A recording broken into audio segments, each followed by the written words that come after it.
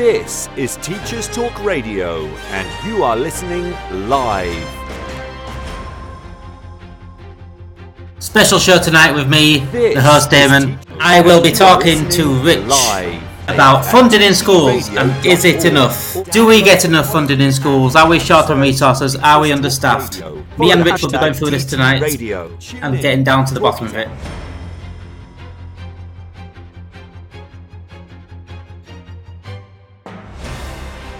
This is Teachers Talk Radio, and you are listening live. Tune in live at ttradio.org, or to join in the conversation, download the Podbean app and search Teachers Talk Radio. Follow the hashtag TTRadio. Tune in, talk it out with Teachers Talk Radio.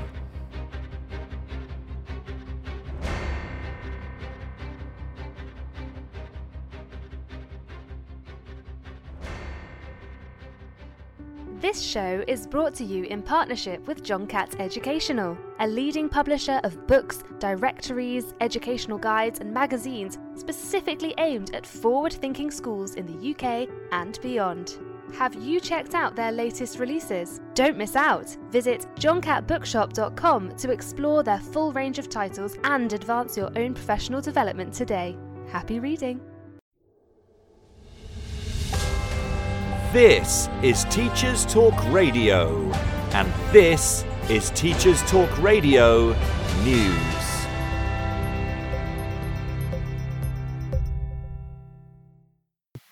In union news, Daniel Kebede has been elected leader of the National Education Union. The union is the largest teachers' union and has been at the forefront of industrial action over teachers' pay in recent months. Mr Kebede said in a statement, after taking 69% of the vote to win the election, "I am honoured to have been elected as General Secretary. I would like to thank everyone who has supported and campaigned for me." He went on to talk about the need for fundamental change in education, and that this included an end to real terms pay cuts, an end to massive overwork of staff, the end of punitive Ofsteds, and an increase in school funding. He also thanked current Joint General Secretaries Kevin Courtney and Dr Mary Bousted for their inspiring leadership over the last 6 years. They will step down at the end of August. The BBC reports that, according to a leaked government document, almost a quarter of teachers in England are working 12-hour days, with around 60% of teachers saying they were doing 60 hours a week or more. The research by the Department for Education was carried out during spring 2022, but the findings have not been officially made public. Education Secretary Gillian Keegan has said that a new task force will be created to help reduce teachers' workload by an average of 5 hours per week. The leak comes as teaching unions consult members in England on a new pay offer, which includes the promise to reduce workload. The leaked document, marked confidential and given the title Working Lives of Teachers and Leaders, was produced by the DfE to examine issues around teacher supply, recruitment and retention. More than 11,000 teachers and leaders across primary and secondary were questioned. The report found 1 in 4 teachers were considering leaving the state sector within the next 12 months. Workload was the key factor in this decision. 3/4 said they spent too much time on paperwork. 2/3 of leaders said they spent too much time responding to government policy changes. 1 in 5 said they had low satisfaction in their working life, whilst almost a half rated their anxiety levels as high. Almost 3/4 of teachers described their workload as unacceptable. Dr Mary Bousted of the NEU accused ministers of withholding important information from the peer review body, although the government denied this. A spokesperson for the government insisted that the recent pay offer of 4.3% plus a £1,000 one-off payment was fair and reasonable. The Department for Education has released an update on the .gov.uk website focusing on the review of the way relationship, sex and health education is delivered. The update comes after a number of stories across media outlets prompted concern and outrage from some quarters and claims that hysteria is being whipped up by right-wing agitators from others. RSHE education has been compulsory for pupils in primary schools since September 2020. In secondary schools, relationships and sex education must be taught. The review, which will be completed by an expert panel, will focus on how to ensure pupils have access to age-appropriate information and how to place protection from pupils being introduced to things that they are too young to understand properly. The panel will also consider how age ratings can be introduced for different parts of the curriculum. The review will be completed before the end of 2023. As we approach Easter, the debate about supporting families who receive support through free school meals should be supported in holiday times, and it's opened up again. The big issue raises concerns that despite the cost of living crisis, many families will go without support until term begins again. In what it calls a postcode lottery for support, many families will miss out as current funding largely depends on where you live. In England, the government is not directly funding free school meals over the Easter break, but support may be available if local councils decide to provide meals or vouchers. Many councils are relying on the Holiday Activities and Food Programme to support low-income families. In Scotland, some councils are offering free school meals payments to low-income families, but universal free school meals for children in primary 1 to 5 will not be available. There is some support available, but it varies by council, as does the amount of support being offered. The Welsh Government has made free meals available throughout the holiday period. The government in Wales announced that £9 million has been provided to support eligible pupils with a free meal up to the end of May half-term, including all bank holidays. The support will take the form of meal vouchers, money or packed lunches. In Northern Ireland, no free school meal provision is available. The previous holiday hunger payments of £27 per fortnight ceased on April the 1st. A Department for Education spokesperson said it was because additional ring-fenced funding had ended, but campaigners focusing on food poverty said the decision was abhorrent. This has been your Teachers Talk Radio News with Joe Fox. Rich, how are you, mate, and how are you feeling today? Are you looking forward to going back to school next week? That's the main thing. First things first, just want to double check that everyone can hear me. Yep, I'm good on my side. I can hear you very well. Awesome. Yeah, I'm doing well, thank you. Really enjoyed the Easter break. 2 weeks always seems to be better than one, but it always still seems certainly does. Yep. And I guess for the kids' sake, I'm looking forward to going back. Teaching aspects of it has its pros and cons. It'd be nice to get back in a routine, I'm sure. It'd be nice to get back in a routine. I have to set my tonight's tomorrow to get back. Yep, that's what I'm not used to that again. Doing that again, so yeah, definitely a weekend to recover back from that and get back onto that sort of schedule. So tonight's topic, Rich, is all about funding in schools and is it enough for us in schools? Is it enough for the children? Are we underfunded? Yeah, absolutely. Are we underfunded? And do we have enough staff in schools as well, really, as a whole? Yeah, I'm definitely looking for. So what do you think? What's your initial opinion then on the funding in schools? It's terrible. It's absolutely terrible. Let's start with the children first. So this September, I went back to working in a crew. But prior to that, I was working in a primary school for 5 years, and you would kind of have staff members having to buy their own resources. You'll get there, and obviously, the finance manager would say, "Okay, just fill in this sort of form that you can claim back on it." And that claiming back may take weeks or months, but it all stems from the initial issue. Why do staff have to initially go and buy resources for the young people? The government needs to do so much more on that front, because at the end of the day, it's the young people that suffer, not anyone else, really. And that's the worst thing going forward, you know. Then you mentioned, obviously, staffing. I feel sorry for a lot of the TAs because they put in a lot of work. The expectation on the TAs now go beyond just supporting the teacher. And even with teachers, we're effectively like social workers, mentors. We can end up being like assistant, like APs and EPs and such. There's a lot to it, you know. And TAs unfortunately get paid pittance. It's so bad. Well, that's why I am rich. I'm a TA in a reception class at the moment, and yes, the pay it's just over £1,000 a month, and that's being brutally honest, and that's all you get. And it is. It's so bad. To be a teaching assistant now, it is literally like a second teacher, and you're planning like a teacher, especially in the class I work in. It's planning as a teacher, and again, spending my own money on certain things, which it shouldn't be like that. I mean, I've got a family to look after.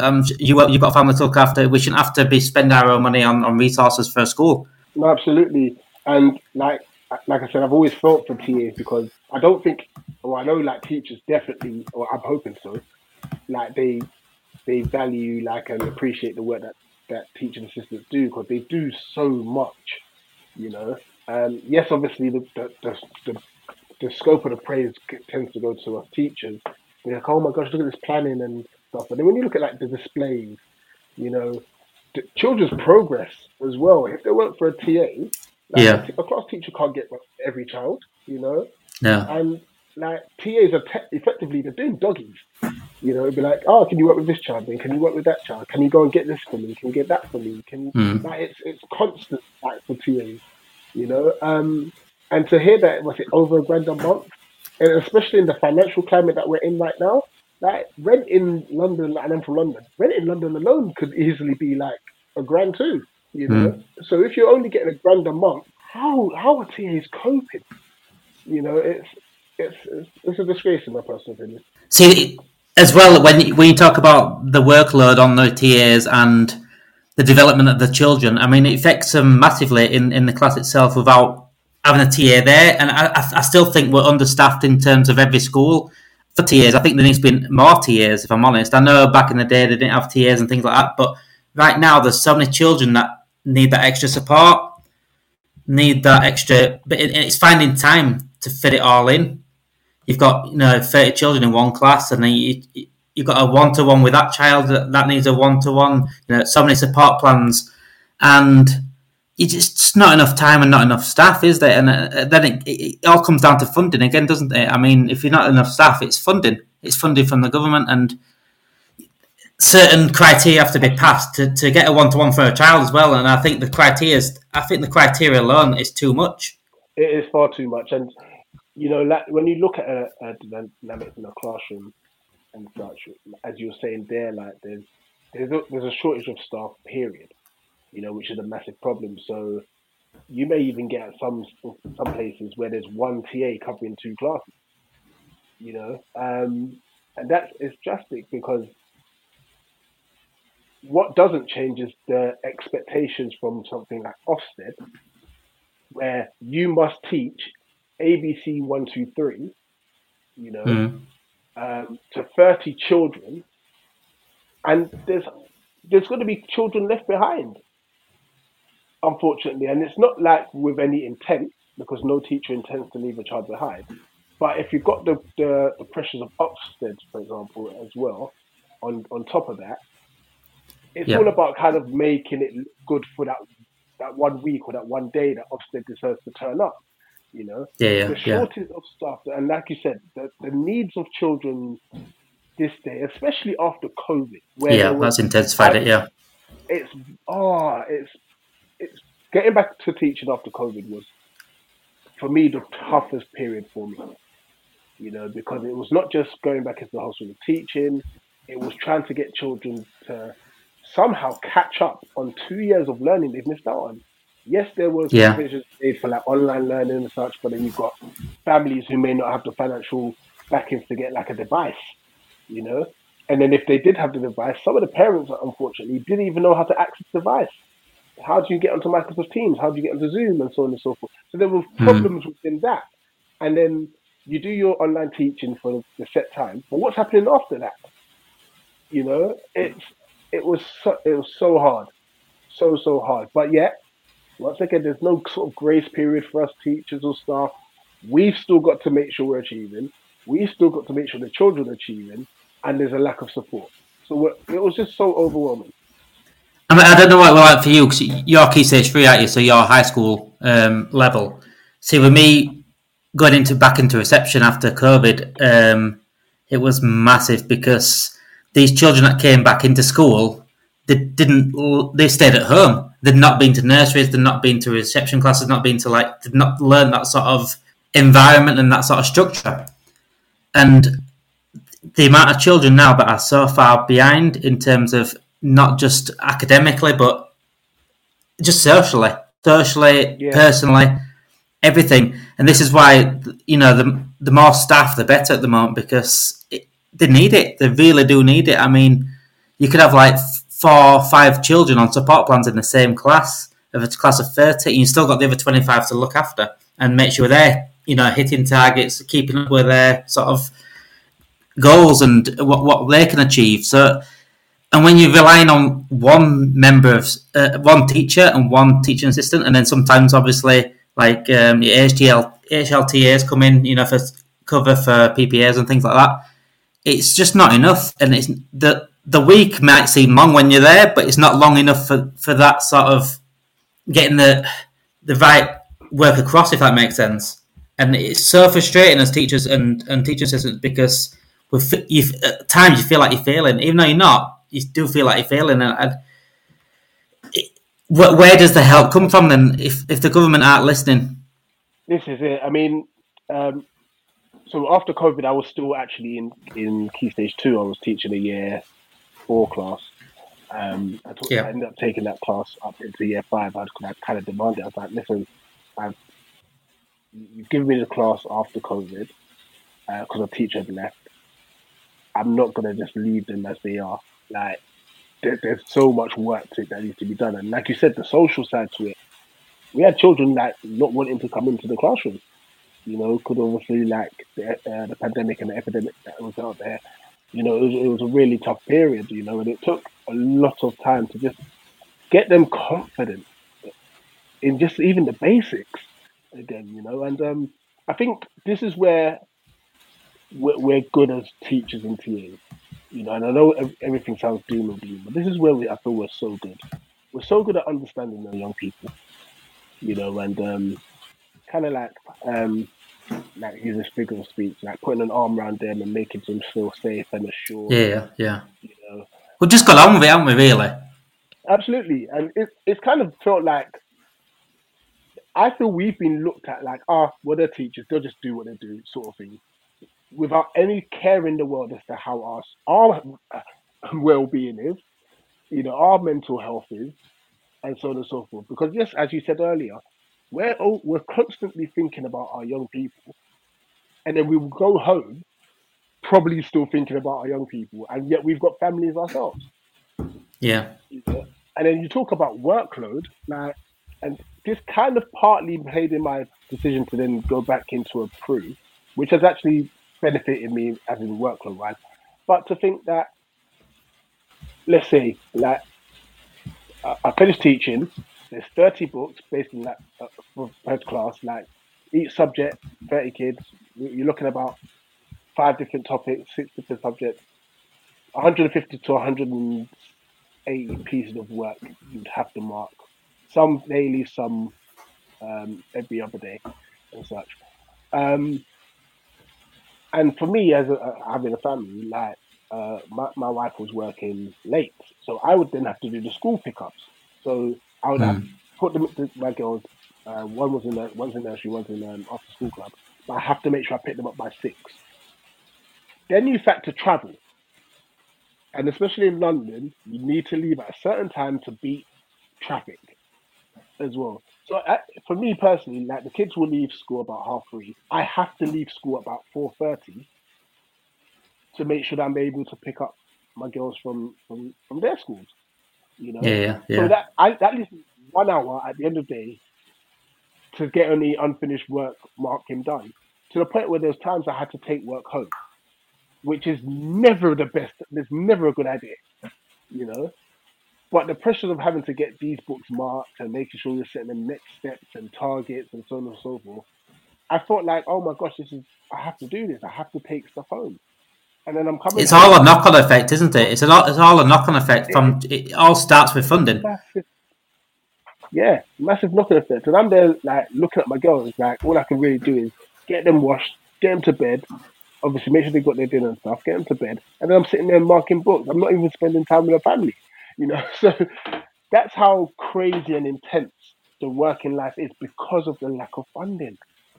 You get 2 to 3 TAs per class, which I think should be there. I think 2 to 3 TAs, get them Yeah. trained up to like a high level TA factor, where they can do on the spot marking as well. And at least then we're not leaving kids out, you know. And that's just funding. Like how they're neglecting our young people is a disgrace, in my personal opinion. But yeah, we can go and they can go and have these like not paid expenses, but and some of them are not paying taxes. Anyway, that was set me off on another rant and stuff. And yeah, It's the little things as well, Rich. It's the little things in classrooms, like putting like displays up and things like that. It's finding time to do that, and still doing your catch-up groups. I'm doing lots of interventions at the moment. Whether it's one-to-one intervention or group interventions, there's just all in like a space of 6 hours in the daytime, and it doesn't work. It really doesn't work. And the only time you can get to do maybe like the usual stuff like the borders and displays and things like that, and cutting out and sorting work out and things like that. The only time you get to do that is when the kids are on the carpet listening to the teacher. And when you get, if like a disturbance on the carpet, then you got to come out of that, and then it's just so much going on at once. That little extra person sat on the carpet next to the child that that needs a little extra support makes a huge difference. I mean, sometimes we do get another TA coming into our class personally, and that one extra TA or an extra HLTA coming in for that day, it makes a huge difference. It's massive, absolutely massive. Absolutely. It allows the other TA to get jobs done, basically. Exactly that, and even just what you said there just shows how much of a problem it is at the moment. Because as a TA, like you're saying, if you're thinking, I need to get this cut out and I need to do borders and stuff like that whilst the teacher's teaching, then when it comes to that, the children doing their work, to what extent have you caught on what needs to be done? Do you understand? Yeah, you got to keep it. Yeah. You know, it's so tough because you're kind of like stuck between a rock and a hard place. Yeah. Well, the saying is that you've got to have eyes in the back of your head. You do. You literally do. You're so because right. If you were to sit on the carpet and listen to the teacher's input, someone will come in and say the border's not done. Then if you went to go and do the border, someone will say, oh, why don't you know what's happening in the lesson? Like, it's a lose-lose situation. Something's not being done. That's the thing. That's the problem with the understaffing is that something in that room is not being done. But then you brought up on it as well. It's like, why haven't we done this? Yeah. Well, because I mean, in my sort of year, we have accidents as well. Like toilet accidents in the mix, as well as everything else. So something like that will have to pull you out as well. When you're helping and things like that. It's so much goes on through the day that you just do not get time to do everything that needs to be done, and then that's when you start feeling like, I won't say a failure, but you do feel like you've let yourself down, you've let the school down in a way sometimes. I don't know if you feel like that at the end of the day. Yeah, you know what, like during my latter years in the primary school, I did kind of feel like, am I doing enough? Like I really felt like it was my fault in a sense. And yeah, I felt, even though I was running myself ragged, I kind of like thought, oh my gosh, like, am I failing these kids? And I really had to shake that mentality off kind of quickly, because like the moments there was a time I was off for training, and I came back in later in the afternoon, and they were just going, sir, and it was those little moments I thought, okay, I haven't failed these kids, and just us being there is obviously it's the biggest thing for them. It's that sense of security. So some young people may not actually have someone outside of school because parents might be working ridiculous hours themselves. So effectively, we're the ones that they may spend the most of their time with, and that's through no fault of the parents either, because unfortunately, cost of living is like families are having to work 2 jobs. Yeah. So I mean, this kind of goes into like a separate topic. It's just kind of like how I've gone forward with my mentality as a teacher, and that, like, and I'll be completely honest with you. There's been times where like, obviously Key Stage 3, I may have a bit more flexibility with it. Where I may have just said, you know what, let's just have a discussion. Let's just have a chat. Because I think there's a lot of young people that they want to share, like, what's going on in their day to day. Yeah. And I know in primary school there's definitely no scope for that. There's really no scope. So I've kind of utilised that now that I've gone to Key Stage 3. And some of these young people, like I had one young man say to me, "So you're the first person that's ever told me that I can do something." And I was like, "What? No, you're lying." I know, yeah. Everyone tells me that I'm naughty and this and that. But I'm like, I can't come. And I said to him, "Listen, I can't come and say to you, you're naughty. Listen, if I told you my life story, you'll think, what? Like, nah, that can't be you, sir. You're so, like, patient." I've never always been this way. But you learn, you have life experiences, But at the end of the day, all you've got to do is make sure you're doing what's best for you. If there's any distractions, you've got to find a way of minimizing them, and tell yourself that you can achieve. The easy thing to do is say, "Oh, you know what? You've said that I'm not, and this and that, so I'm going to be this and that." No, prove them wrong. But it highlights the fact that there's a lot of young people out there that just need to be heard, and I'm sure there's a lot of them crying out for support, but we can't offer them that support because we're short. We're short staffed. That's the thing. I mean, if the schools were staffed enough and there was enough money in schools, I do believe that every child will get that chance to speak like that. Like the way you've just that child spoke to you, and that is so important. That is so important in this time of life and in this world at the moment, speaking and things like that. And as a guy that I know through high school, I never really got that support that I needed through high school, and knowing how much that would mean to me now is what I would like to bring to schools and things like that. And like you said, the understaffing is causing that not to happen because the teachers and the teaching assistants are too busy to do anything else to really sit down and talk to the children. And there's more focus on things like maths and things like that instead of social awareness and social interactions. I think there should be more. I know it's a different topic completely, but there should be more into that in terms of how schools go about teaching. Do you think? And then it all comes down to funding again, doesn't it? Though, because if we did have the staff for that, I'd do open clubs or do an half an hour group session of that, things like that. But because we ain't got the staff, you just can't do it.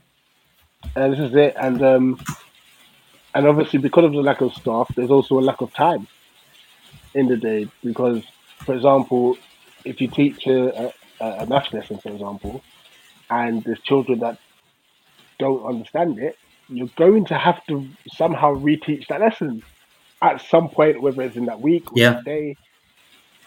And where do you fit that in? And this is where the extra staff would be great, as you said, doing interventions. But unfortunately for you, if you don't have the additional staff, you won't be able to access an intervention if you're then having to do toilet breaks. For example, if I have to do an intervention, say, out of the classroom, if I do an intervention out of the classroom, then there's no one in that classroom to support the teacher in case anything, could happen. It all literally knocks back onto itself, and for me, the lack of funding in schools is just absolutely, there's no valid reason for it. And I was thinking about this the other day as well. The new news about King Charles and his picture. I was just thinking, how do you justify paying £8 million of taxpayers' money for a picture to go up in schools of the King?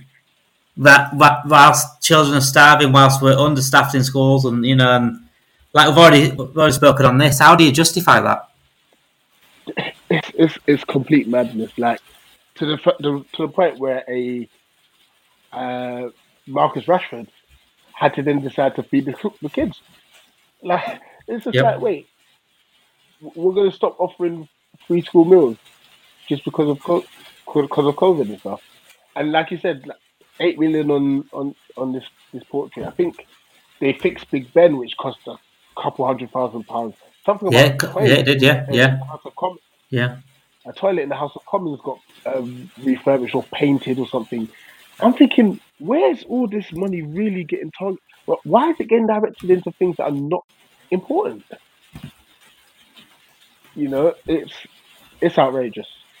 I can't. You can't justify it, can you? You can't justify a portrait. I know he's going to be the new king and things like that. It's a moment in history, but you can't justify £8 million on that when there's children out there hungry and we're having to give food hampers for schools having to give food hampers for parents and families that can't do it. They're having to give food tickets out, to go shop and things like that, and you just can't justify it, can you? It absolutely goes against any sort of logic and any sort of morals. If I'm honest, it's really immoral. It's absolutely immoral.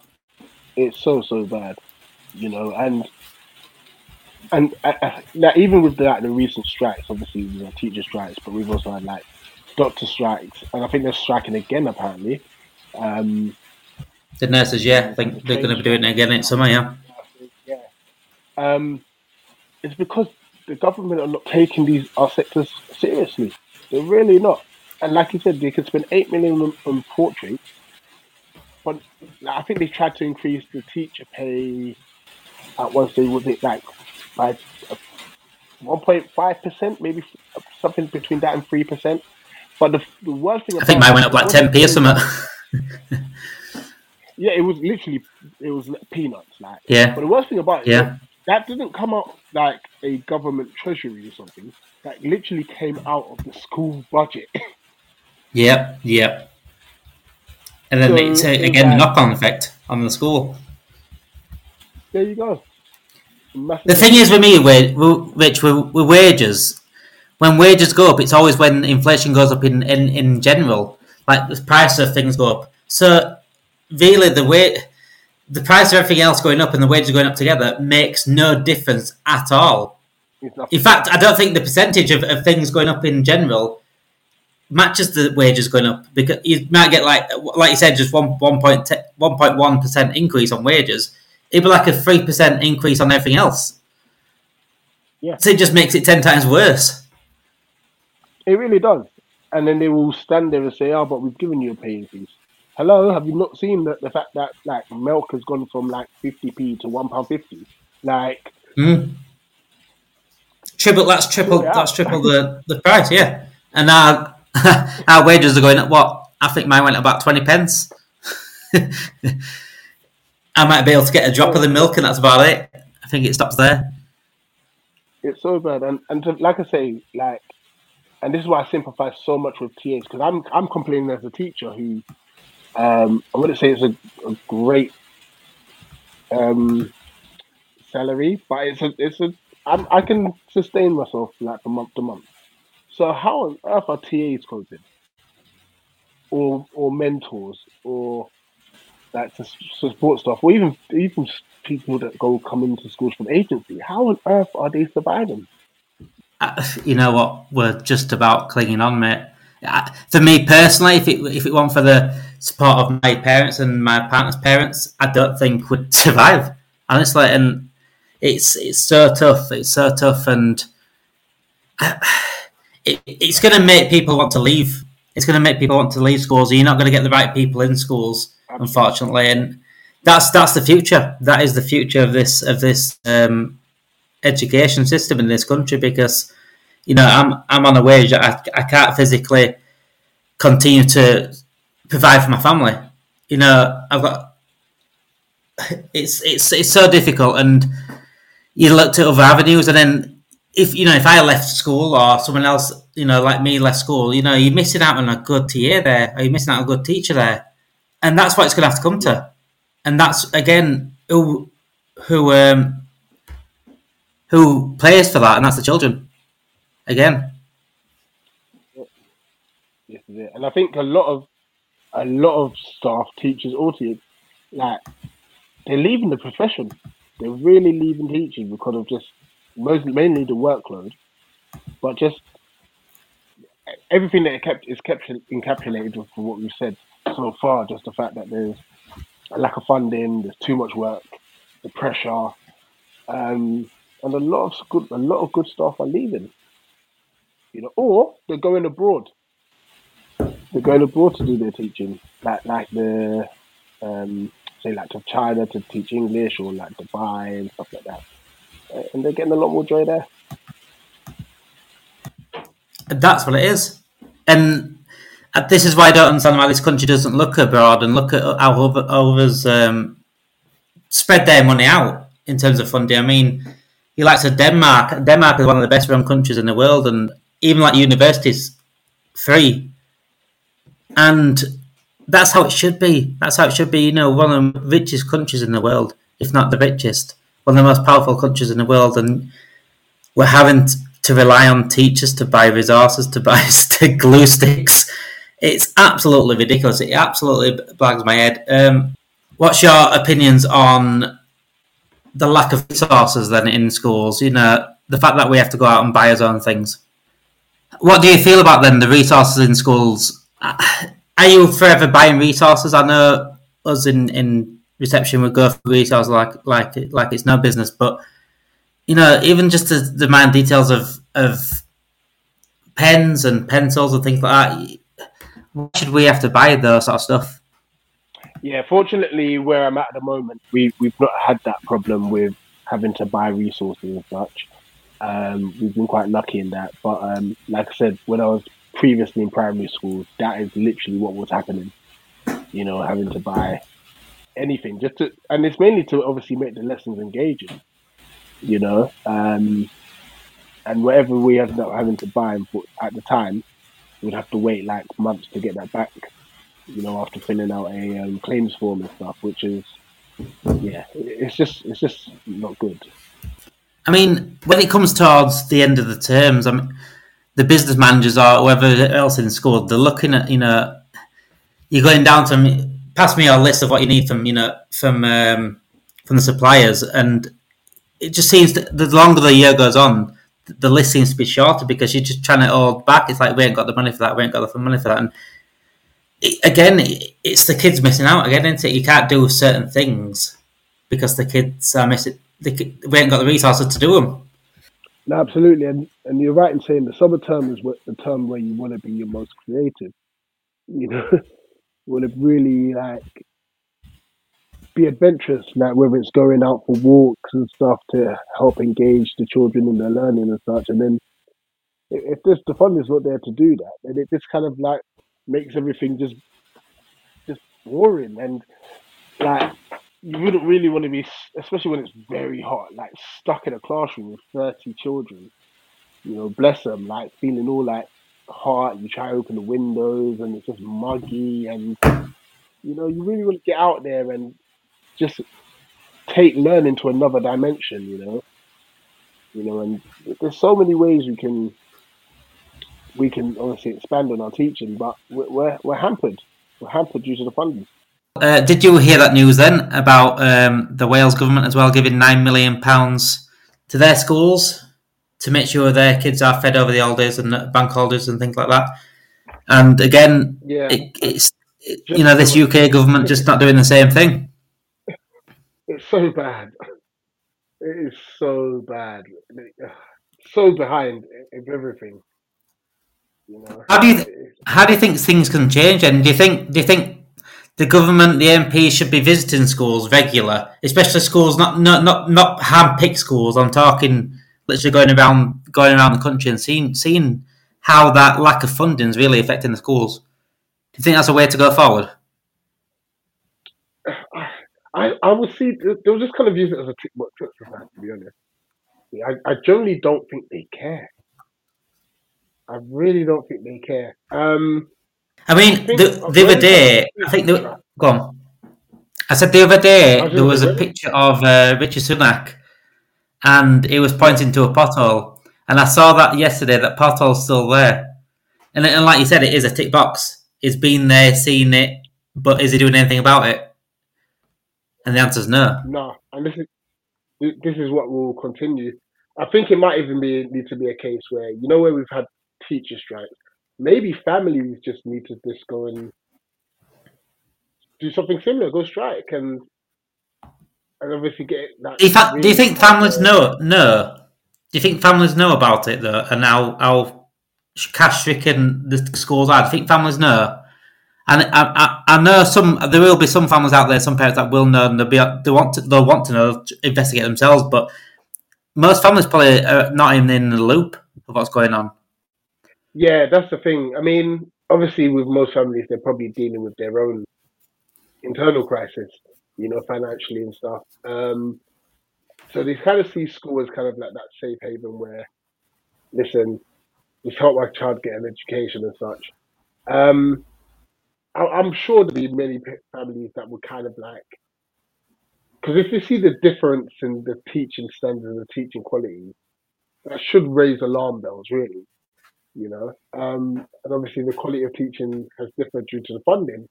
It could be 1 year, oh, we've gone on a trip here, there, and everywhere for this and that, and the next year it's like, no, we can't do that. Oh, why the change? It's funding.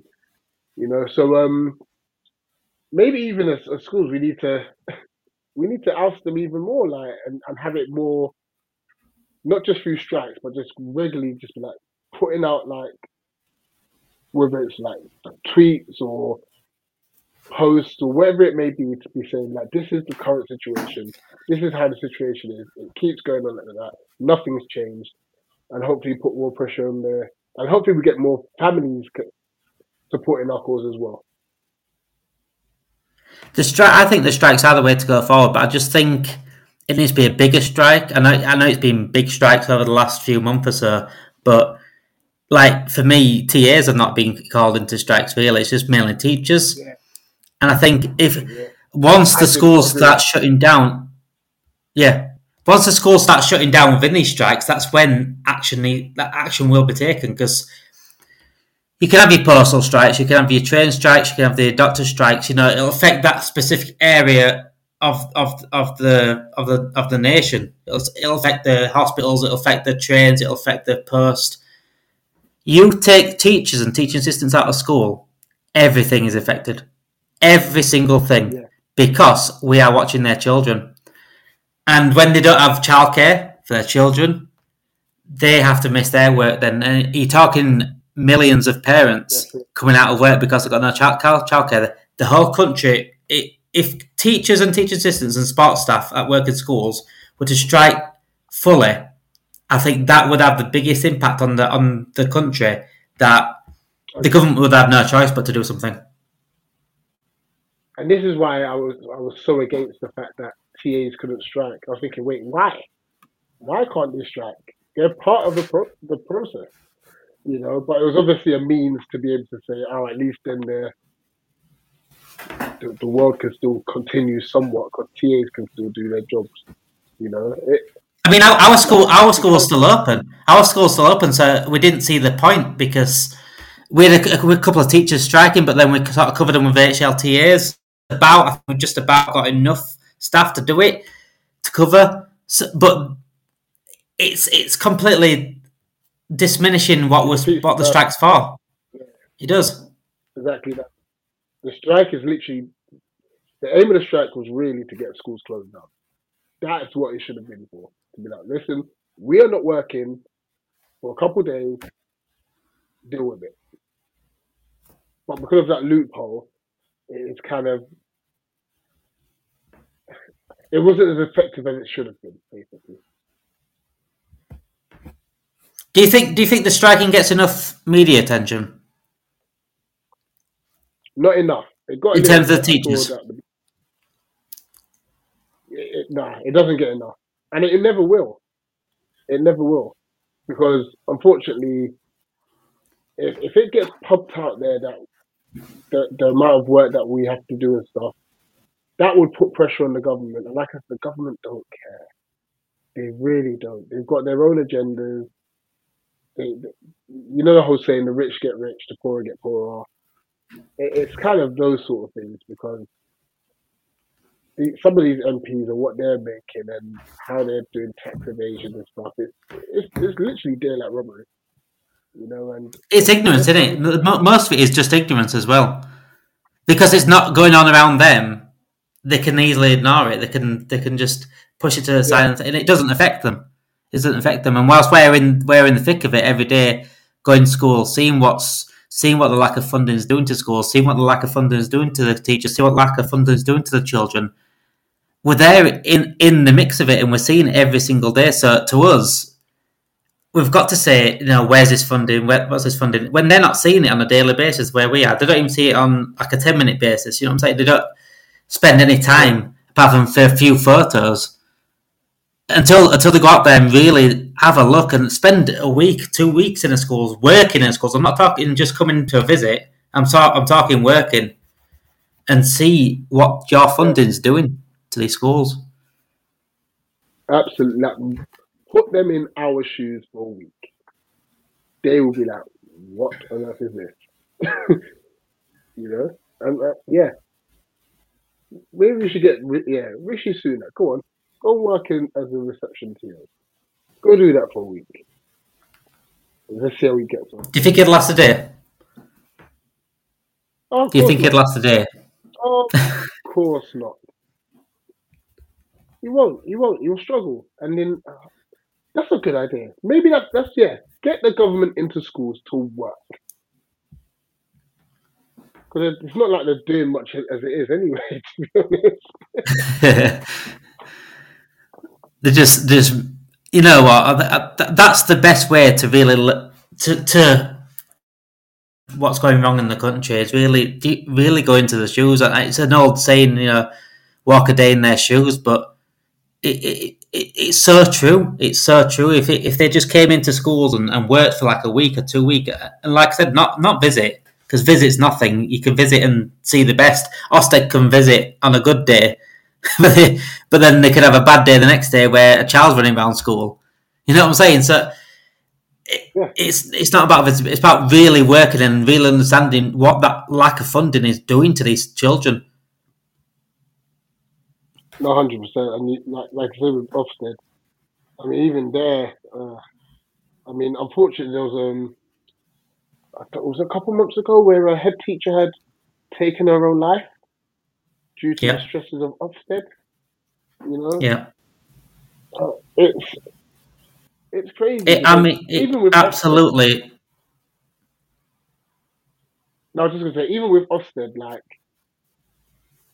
they're not gonna see the true colours. They're gonna see most cases, a perfect day, which would then make it think. Well, yeah, because they give warning as well, don't they? Yeah. Yeah, and it's gonna make it look as if like everyone's happy, and no, what they need to be able to see is raw. Okay, this is what they're going through on a day-to-day basis. They're dealing with this challenge and that challenge and this pressure and that pressure. Because that's exactly how it is on a day-to-day basis. Not Ofsted coming in, young children, we have to make sure we're on our best behaviour today. No, that's not a true representation of how our working day is.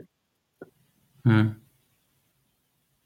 then they're not scouring around looking at the lack of resources that we have, and one TA is out chasing a child whilst the teacher's on their own in the class. They're not seeing the everyday what an everyday thing is. I mean, you can have the most perfect day one day in school, and then the next day completely opposite.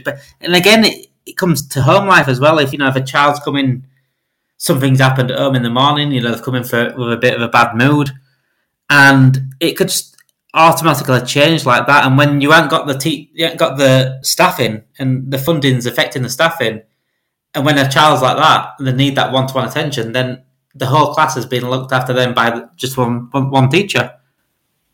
Yeah. Which means that some children miss out on that quality sort of education. Guidance. Yeah. I mean, the lack of funding in schools is just... We said it earlier, it has complete knock-on effect. It has a knock-on effect on not just the children, but the teachers and the teaching assistants. When, like you said, you go home, try to look after your own children. I come home and look after my family. And you feel like, have you done enough? Then you come home and think, no, have I done enough for my own family? Yeah. And it's so difficult. It's so difficult, and the government just, I don't think, like you said, I don't think they care. I really don't think they care. And until they actually do go out there and really live that sort of life, because they haven't and they've been sheltered from that life, then they can't understand. And they can't understand why teachers are striking. They can't understand why teaching assistants are striking. They can't understand why doctors are striking. Because, for doctors to go out there, save a life, and then they're having to pay for parking. and they're living off food banks. For teachers to live off food banks, that should not ever be a case in one of the richest countries in the world, should it, Rich? No, not at all. And you're right in saying that even with the doctors to have to pay for their own parking is a travesty. It's crazy. But yeah, like I said, one of the richer countries in the world, and it's just the rich getting richer, the poor getting poorer, unfortunately. And I think we'll end it there, mate, Rich. And again, the funding in schools is just... The question is, what I put on there is, funding in schools, is it enough? And the answer is simply no. The answer is simply no. And the only way this changes is if the government either go out there and work themselves in schools, work themselves in these sort of places like hospitals and doctors' waiting rooms and post offices, go out there and really live a day in the shoes of teachers and doctors and things like that. And really see how the lack of funding has really affected everything, and go home with a teacher and see what they're having to do with their gas and electric. Go home and go visit a food bank with them, not for a picture. Go and live as that, and until that happens, nothing will ever change in this government, or unless someone in power has been through that, beforehand. But we're just getting the wrong people in power, just without any connections to the people that, like me and you and like everyone else, the working class are the ones that are really keeping this country going. Because if you saw in COVID, who kept this country going? It was us. It was the workers. It was the ones that are all striking now for money. Everything else was closed. Yeah, but we still had to run. Yep. We had to open. Hospitals had to still open, obviously, but police had to still do it. And I think that sums up the lack of empathy towards the working people of this country, is the fact that everyone that worked through COVID and everyone that kept the country going are the ones that are not getting paid enough. And that's where we get the immorality of this country and where we are in this country as well in terms of funding and money. Thank you anyway for coming on, Richard. It's been absolute pleasure having you on tonight, and this is my first hosting show, so I couldn't have asked for a better guest coming on, and a very, very good chat tonight. Funding in schools, we know it's not enough, and hopefully we can get some more. Thanks for coming on, Richard. You've been listening to Teachers Talk Radio. Tune in live and listen back at ttradio.org. We look forward to hearing from you next time on Teachers Talk Radio.